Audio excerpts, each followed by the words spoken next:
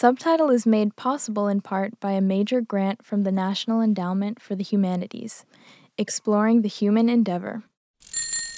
Hub and Spoke. Audio Collective. I'd like to begin with your pronunciation. This is what month of the year? March. And last month was? February. We are in a house, a farmhouse, in the dead center of Illinois. So many people pronounce that February different from what I've always heard it pronounced. February. I don't know how they get that. They get a kind of a on that U. February, yeah. It's 1960. The man being questioned is a retired farmer. The man asking the questions is a linguist. He asks the farmer question after question about months, days, the weather, the rooms in the house, the furniture. And this is what? Davenport, what they call them nowadays. And what they used to call them? Well, mostly they were a little different type of furniture. They called them a cot or, what else was it? Sofa. Huh? Sofa. Sofa, yes. The minutes tick by. By the third hour, the line of questioning has moved on to farm animals. You have a little fun here now if you like. I'd like you to hear you call the cows from pasture, if you would, for me. If you didn't catch that, the linguist is asking the farmer to show him how he calls the cows from pasture. Well, I don't know whether my voice will do it anymore now. It's suka. That's the way we used to call them. Animals all have more sense than most people give them credit to have. They learn those things, and you don't want to fool them very many times, or they won't answer you. Mm-hmm. But cows get so they don't have any bad habits, and here's the idea. You know, in breeding animals, it's just like raising kids. If people, parents, have a nasty temper, they can't blame their kids if they have one. Yeah. And I've listened to quite a few of these interviews. They're part of a survey that's been going on for nearly a century. And there's a moment in a lot of them that's just like this, usually quite a ways in, when it's like a switch is flipped. No more short answers. Instead, the person being interviewed just talks. And as you listen, you hear that person's life just opening up before you. How about the pigs? Well, Piggy, we all wooey, wooey, wooey. I don't know, you don't have to say that. That's just a common word. I could go out there and clap my hands good and loud, and if they come, feed them. The next time, they come from that clapping your hands, just the same. Horses, you can call horses, have a way of calling them. Mm-hmm. And call them by name, loud enough so they can hear you. How would you make the horses go a little faster? What would you say? Oh, just get up, come on, something like that. It all depends on how you train a horse, you know, whatever you say. I'd call this one by name, his name was Roxy. I'd say, come on, Roxy, come on, I want you. Well, he'd start moseying along, you know. Well, I'd say, hurry up, I'm in a hurry, come on, can't you come a little faster? From Quiet Juice and the Linguistic Society of America, this is Subtitle. Stories about languages and the people who speak them. In this episode, the Linguistic Atlas Project, the story of how a group of researchers set about documenting the speech of ordinary Americans and how their definition of ordinary and their definition of Americans changed.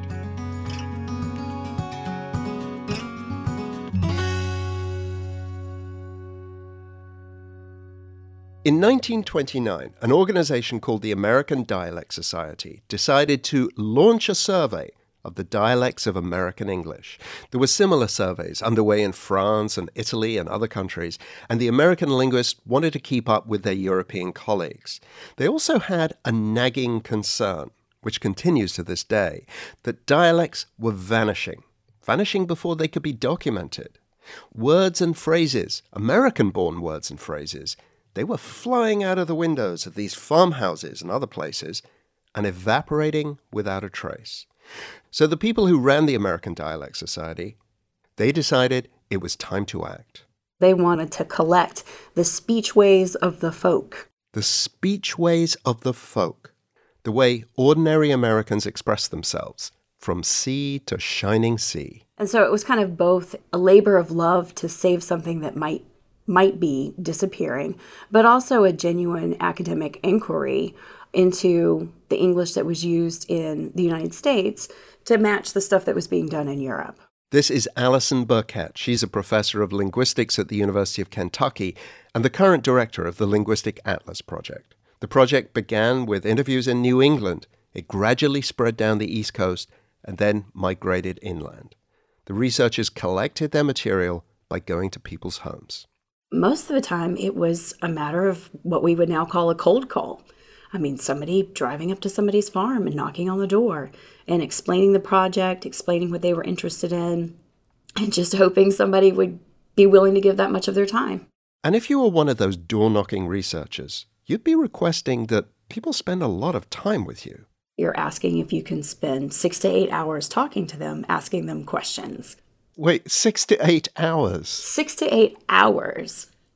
And a lot of the people that they interviewed, especially the early ones, were older people. They erred on the side of, talking to, I'm going to say, people over the age of 60 for these initial interviews. There was what appeared to be a blacksmith shop by the side of the road. They did have the phonograph recording device in the early 1930s, which is when the very first interviews were done, but they were not in any way what we would consider portable now.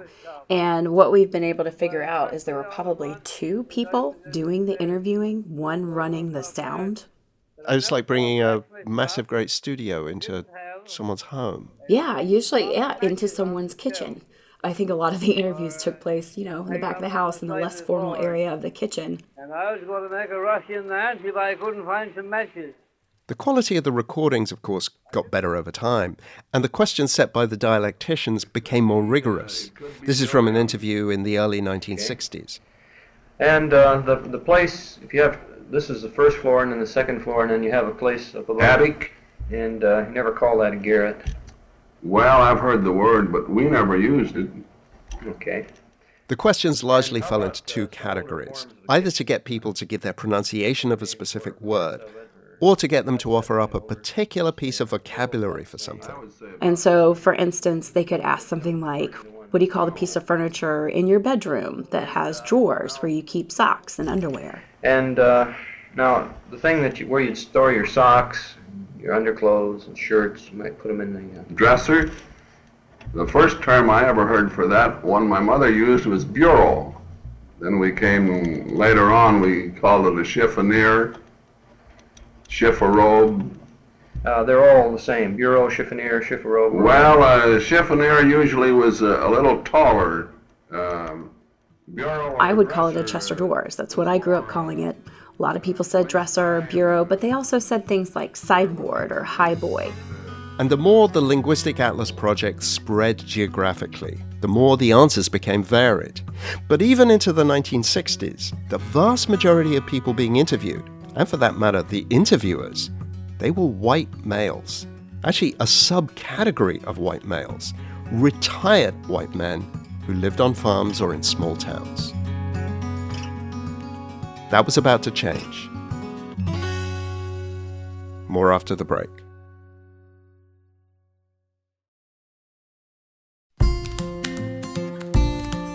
Okay, if you've been listening this season, you'll know that we at Subtitle have a new newsletter. Every other week, if you subscribe, it's totally free, you'll find a fun and informative little missive in your inbox. We pick out our favorite language-related stories that are in the news. We have sneak peeks of upcoming episodes, and we tell you about words from other languages that we really think ought to be in English. Words like Schadenfreude. That was new to English once. Each edition of our newsletter is a 5-minute read. Subscribe at our website, subtitlepod.com/newsletter. That's subtitlepod.com/newsletter. Okay, today is Wednesday. Tuesday was yesterday. And Thursday is tomorrow. You fix your hair, you comb it, and then you brush it. This interview begins pretty much the same way as the earlier ones. But this isn't a farmhouse. It's Chicago, and as you can hear, it's a woman being interviewed, a black woman. This was in 1964, at the very start of an effort that the Linguistic Atlas Project only formally adopted a decade later, an effort to expand the demographic diversity of its interviewees, or informants as they called them. And that affected what they talked about in the interviews. The questions quickly move on from days of the week and personal grooming to cover startlingly new territory. If a mother was going to punish a child, she'd say, I'm going to whip you. If someone told you that you had to go and register to vote, you'd say, well, we know about that. In fact, we were going to do it. If someone was accusing, trying to find out who had committed some theft, and you wanted to declare yourself, you said, no. I didn't. He did. He stole it. If you were still trying to clear your guilt, want to know that you didn't do it, you'd say... It wasn't me. I can tell you what's going on there.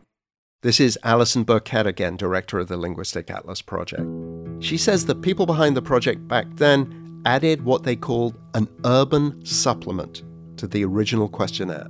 And they asked just these horrible questions. I found a copy. I don't know why they weren't all burned, but I found a copy of the urban supplement, and it's awful.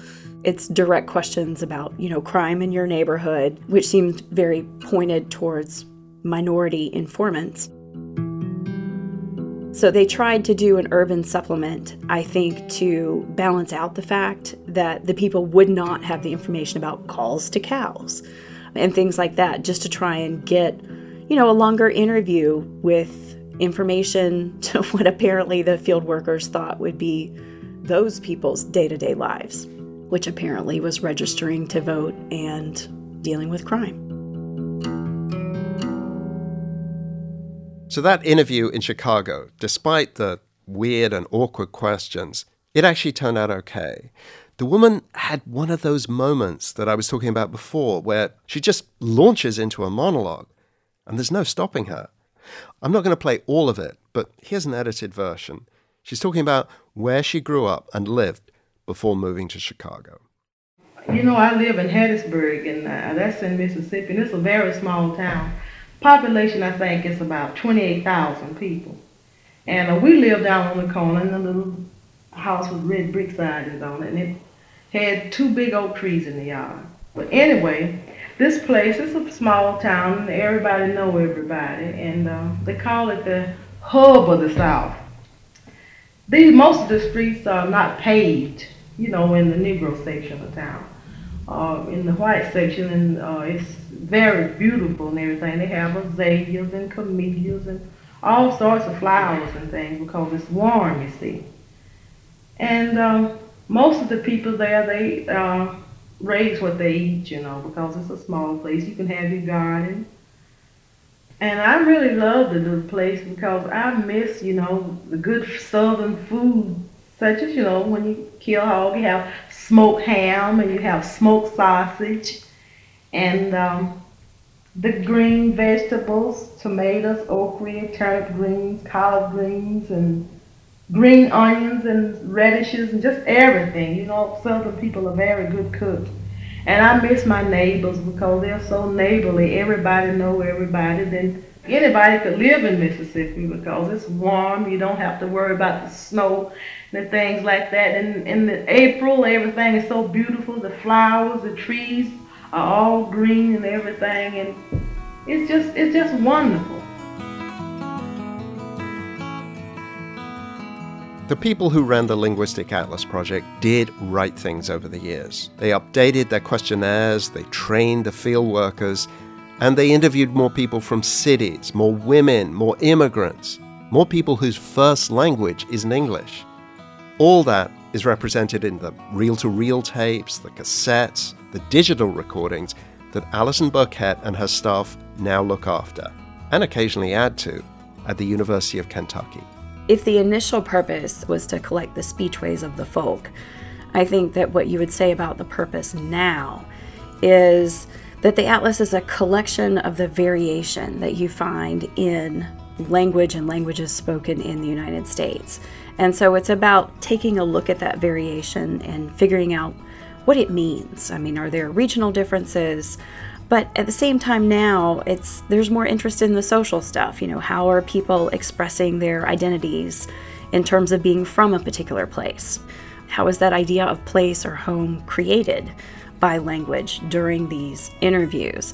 Like, we're interested in a lot more different kinds of stuff that you can still get from these same you can still get it from the old interviews. You can hunt some of that stuff down and you can hear people, creating a sense of place in the way that they talk. And so in some ways it's very much the same, and in some ways I guess the interests have broadened. The more recent interviews are of course better recorded, they're shorter, and they're altogether easier to manage, frankly to turn into a podcast episode. But to be honest, they're less interesting. Not just because the turns of phrases you hear are more familiar, less arresting. It's the other stuff. In the recordings from 60 or 70 years ago, the lives of those people, their worlds, they're so removed from ours. For one thing, those people are all dead. Some of the things they said are no longer said.